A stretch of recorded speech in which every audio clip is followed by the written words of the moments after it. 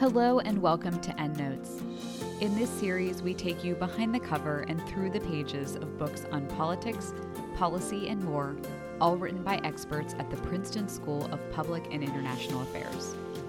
I'm Rose Huber, and today I'm joined by Doug Arnold, the William Church Osborne Professor of Public Affairs Emeritus at Princeton University. Doug has broad interests in American politics, with special interests in congressional politics, national policymaking, representation, accountability, and Social Security. Today, we're going to talk about his new book, Fixing Social Security: The Politics of Reform in a Polarized Age. It was published by the Princeton University Press. Welcome to the show, Doug. Well, thank you for having me. So, first thing, why did you write a book on the politics of Social Security, and why is it so important right now? Well, first of all, I'm mostly noted as a congressional scholar. That is, I've been studying Congress for 50 years, literally 50 years. But in the mid-1990s, Social Security became a hot issue. The Social Security actuaries had just done some calculations that suggested it had long-term financial problems. And there was a lot of action in Washington as people were coming up with creative solutions. And one of the solutions was to privatize Social Security, to make it more like 401, 403 plans and all. And in the late 1990s, I was asked to join a study panel on Social Security, sponsored by the National Academy of Social Insurance, that was going to look at privatization. And actually, the study panel had been operating for a while, full of economists and demographers, and all of a sudden they found that, the politics seemed more complicated than they thought, so they asked me to join. And so I contributed to that report. It was a book published by MIT on privatizing Social Security, and it was a sort of overall look at the whole idea. And I also co-edited a book called Framing the Social Security Debate, and that was published in 1997, I think it was, 1998. And then I didn't do anything about Social Security for the next 25 years. And as it happens, neither did Congress. Since back in the 1990s, it seemed so urgent that, these financial problems should be fixed, and they should be fixed soon. And 25 years later, Congress hadn't done a single thing. And so I got interested in what went wrong. Why did Congress, drop the ball on this? And sort of what could be done. So at first, I wrote back in about 4 or 5 years ago, I just wrote a short paper on it. And to the best of my knowledge, nobody read it. And then I realized one of the reasons nobody read it is it really didn't have anything new. It was sort of, speculative, but it didn't have any answers. And so then I decided to write a book and go out and sort of figure out what the options were, why Congress was so reluctant to jump in, and what the prospects were for going forward. I know you don't want to give away too much of the book, but I just have to ask, we're in 2022. You were writing about this in the 90s. Can you just give us a little nugget as to why we're now just paying attention to this after all that time? But we're not. Oh, we're not. That's the problem. Why haven't we been? That's the problem. The easiest answer to that is there are no immediate consequences for anybody. The fact. So Social Security's finances are not in good long-term shape, but there are 65 million beneficiaries right now. And each one of them, including me, I became a Social Security beneficiary 2 years ago. We all get our Social Security checks on time, and we will for the next 11 or 12 years.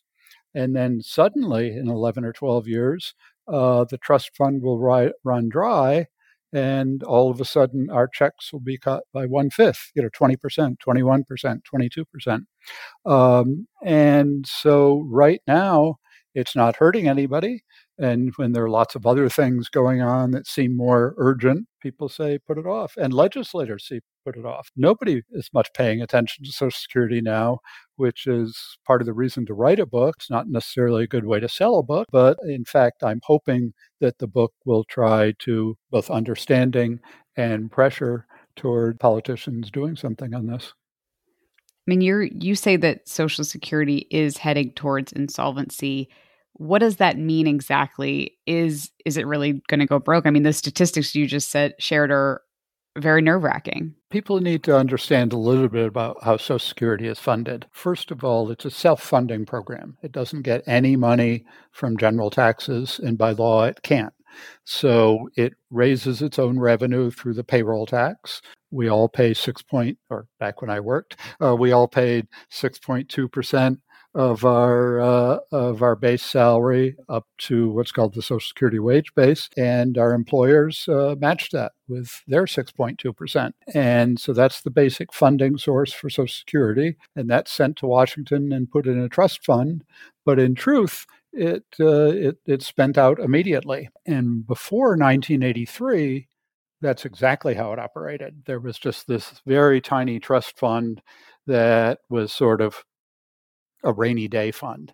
If we had a recession and people were unemployed and there weren't quite as many taxes coming in, that Social Security would still limp through it and get the Social Security checks out. But starting in 1983, that was the last solvency crisis. They changed the tax formula and the benefit formula in a way that gradually built up a trust fund.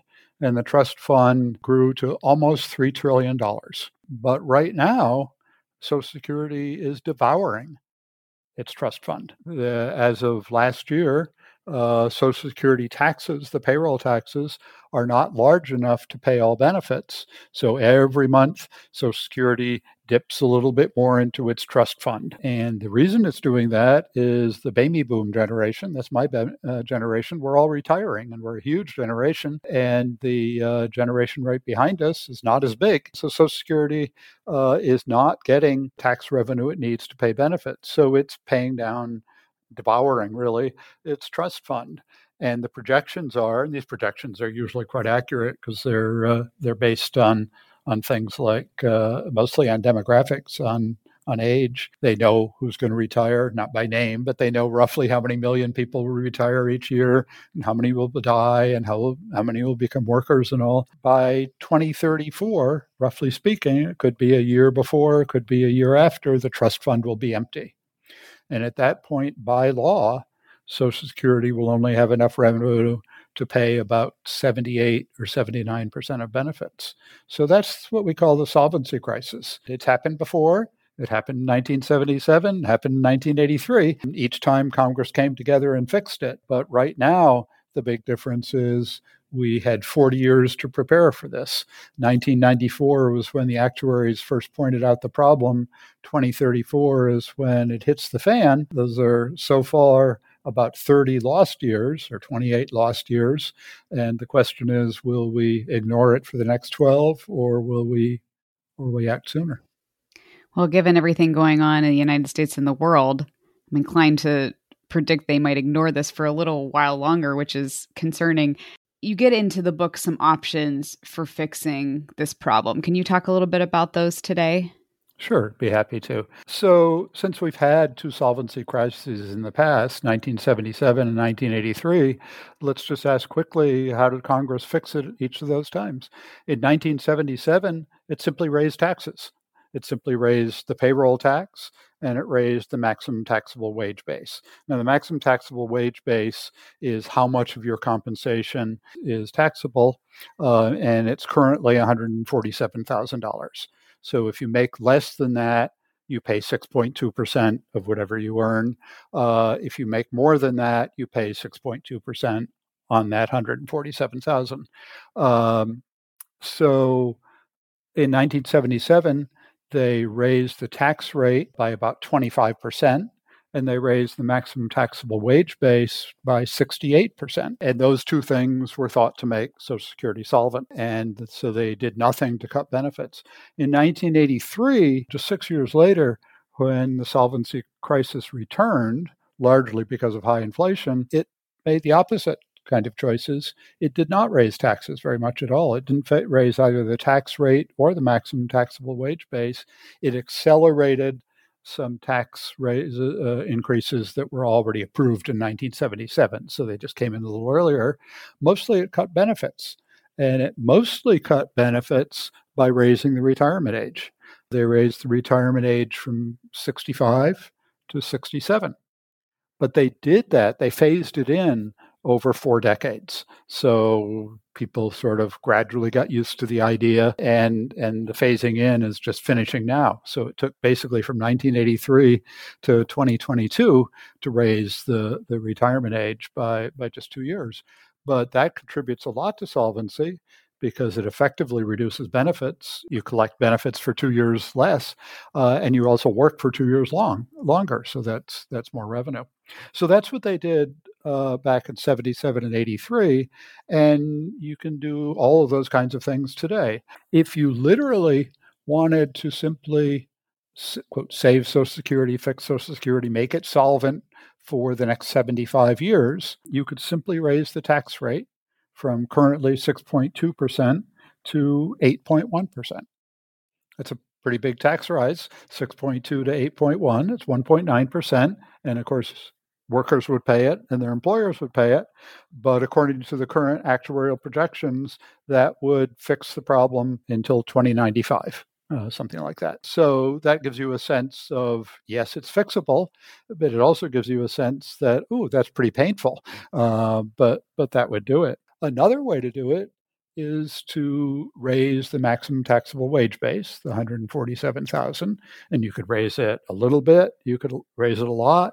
If you completely eliminated it, said simply everybody will pay 6.2% on all of their wages and salaries, you'd eliminate 3/4 of the long-term actuarial deficit. So you'd still have a deficit, but you take care of 3/4 of it like that. Another way to do it is to simply raise the retirement age. So if you raise it from 65 to 67, you can raise it from 67 to 68. And if you do that, that would close 1/7 of the long-term actuarial deficit. There are also ways you could play with the way benefits are adjusted for inflation. They're currently adjusted with what's called the Consumer Price Index. And a lot of economists think that sort of overstates inflation a little bit. They have now an alternative index called the Chain Price Index, and basically takes into account the fact that if chicken prices go up, some people will switch to turkey or vice versa. And that's not a major change of living standards and shouldn't be part of the Consumer Price Index, which it is.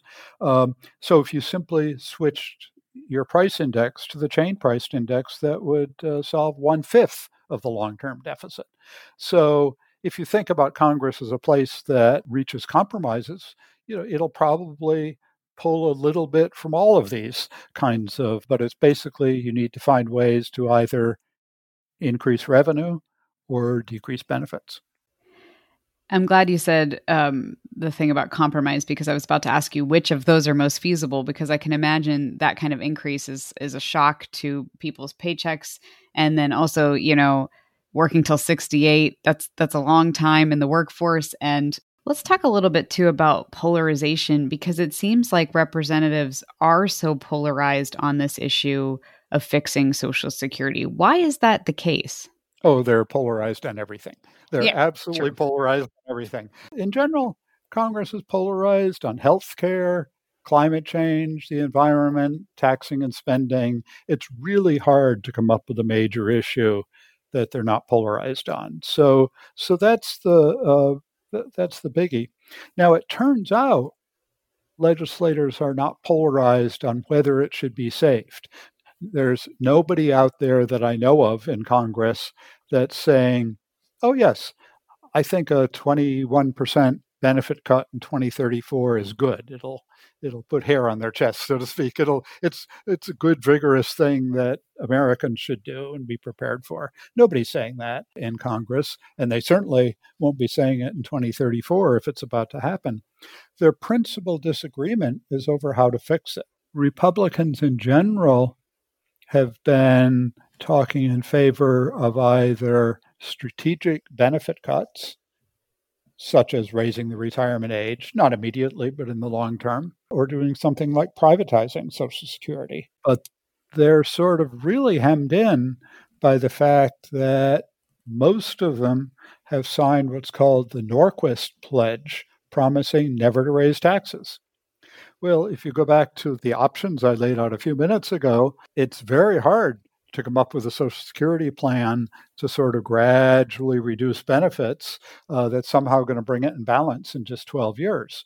If they'd done that in 1994 or 1997, you could have done it. You could have gradually reduced benefits, raised retirement age, monkeyed with the cost of living index. There are all sorts of ways to do it. Those things need decades to phase in gradually, and it's very difficult to do it right now. So some increase in taxes is almost certainly going to be needed, but Republicans are dug in, well, no, we've pledged we'll never raise taxes. That's polarization for them.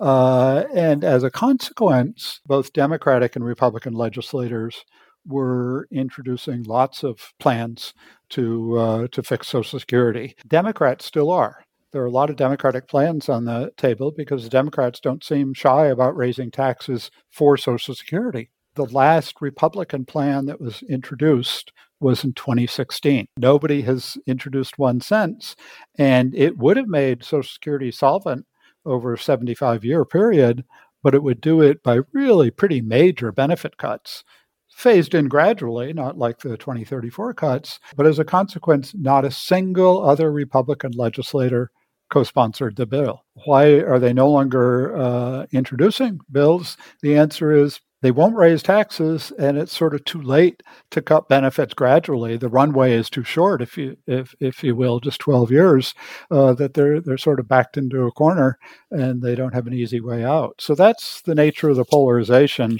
On Social Security, it's not over whether it should be fixed. It's over whether we should raise taxes. Democrats seem willing, and Republicans are scared. Question on voters. Do you think they're as polarized as legislators? So that's a good question. First of all, we know in general when policymakers, elites, legislators, opinion leaders are polarized by party, that gets transferred somehow to the way citizens think. It used to be, for example, on climate change, there was much polarization either in Washington or in public opinion polls. But as legislators started to get more polarized on climate change, and therefore the messages that they were sending out were more polarized, then citizens followed. And so now Democratic and Republican voters are very polarized on healthcare, on the environment, on climate change, on the same things that legislators are. Social Security is the big exception. And that actually plays quite a large role in the book, trying to tease out why polarization has not happened on Social Security. And when I say there's no real polarization, it's not just no polarization. Democrats and Republicans love Social Security. The young and the old love Social Security. The poor and the affluent love Social Security, workers and retirees. Everybody seems to like or at least respect Social Security. And that's not true about most government programs. So how is it that Social Security has escaped that polarization? Well, one reason is it's not been on the congressional agenda. And so there's nothing to sort of prime citizens to think in a polarized way. But I think there's a deeper reason, and that's that Social Security is something that citizens know intimately. They throughout their lifetime. I mean, I think most of us, our first experience with Social Security is we see our grandparents collecting Social Security. You know, we're curious, how do they support themselves? Well, they get Social Security once a month. Oh, what's that?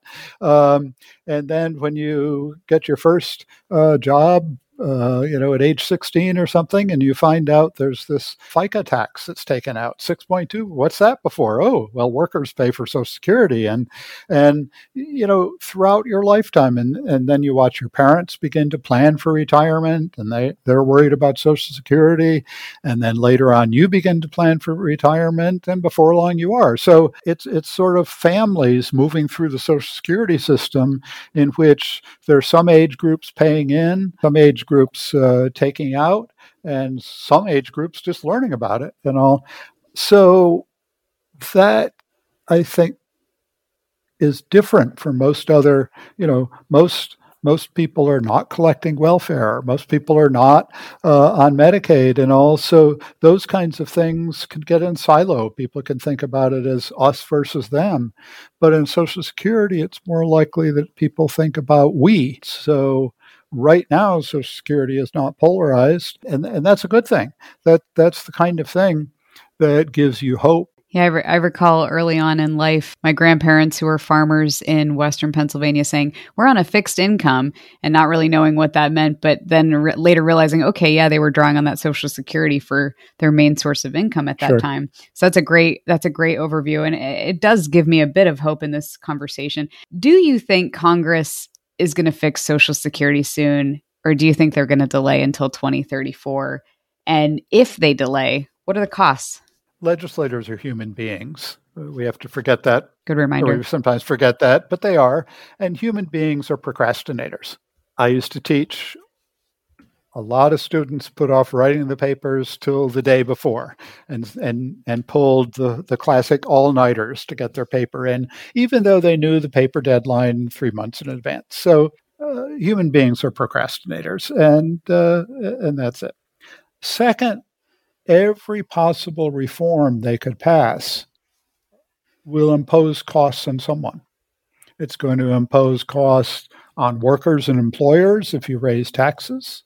It's going to impose cost on current beneficiaries if you slightly lower the cost of living index that's used. It's going to impose cost on future retirees if you raise the retirement age. Legislators are very cautious about imposing costs on their constituents, especially costs that can be directly traceable back to their own votes. You can't reform Social Security without a majority of representatives and a supermajority of senators voting in favor. And once they do, all of these future costs that they impose on people, whether they're tax increases or benefit cuts, are directly traceable to legislators' votes. And so they're cautious.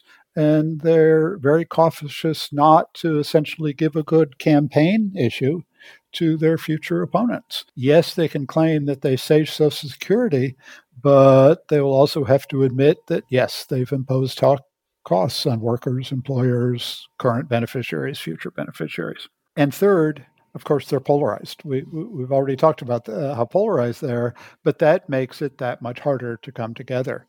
The past two solvency crises I talked about, 1977 and 1983, there was no large trust fund. So they had to fix Social Security immediately in 1977. Immediately in 6 months, the money was running out. In 1983, in 6 months, the money was running out. Each time they waited to the very last moment. This time, the trust fund, they built up over essentially 30 years of up to $3 trillion, will fund things for the next 12 years. It'll essentially give them a free ride for 12 years. So if you want to convince legislators to reform Social Security now, to fix Social Security now, you need to put pressure on them and make it costly for them to delay. So citizens can, through their votes, their campaign contributions, and their letter writing and their voice, place a lot of pressure on legislators. Second, it's sort of shocking how little journalists cover Social Security, or at least policymaking on Social Security. As part of the book, I think I told you a while ago that the ranking Republican on the Social Security subcommittee back in 2016 drafted the last last Republican Social Security bill. There's, of course, a current Republican who is there, and I wondered, had journalists ever covered the fact that he hasn't introduced a bill? And the answer is no. Why aren't journalists covering that? Well, journalists like to cover action, and they're not very good at covering inaction. But I think you could make inaction into a pretty good story too. So the idea right now is, the next thing you have to do is to get journalists to introduce, or to get legislators to introduce bills. Democrats they're sponsoring them and co-sponsoring them. Republicans aren't. So if you lean on Republicans a little, they may start to do so. But that's how you get action in the next few years rather than waiting another dozen years. Lastly, I have no doubt that if we wait a dozen years, that Congress will eventually fix the program, but the fixes will be much more painful if you do them then than if you did them 40 years ago or 30 years ago or 20 years before or 10 years before. In other words, right now.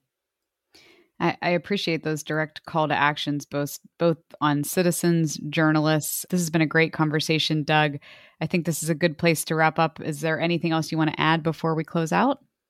No, it's been really fun talking about this, and hopefully it inspires some people to read the book and become active themselves.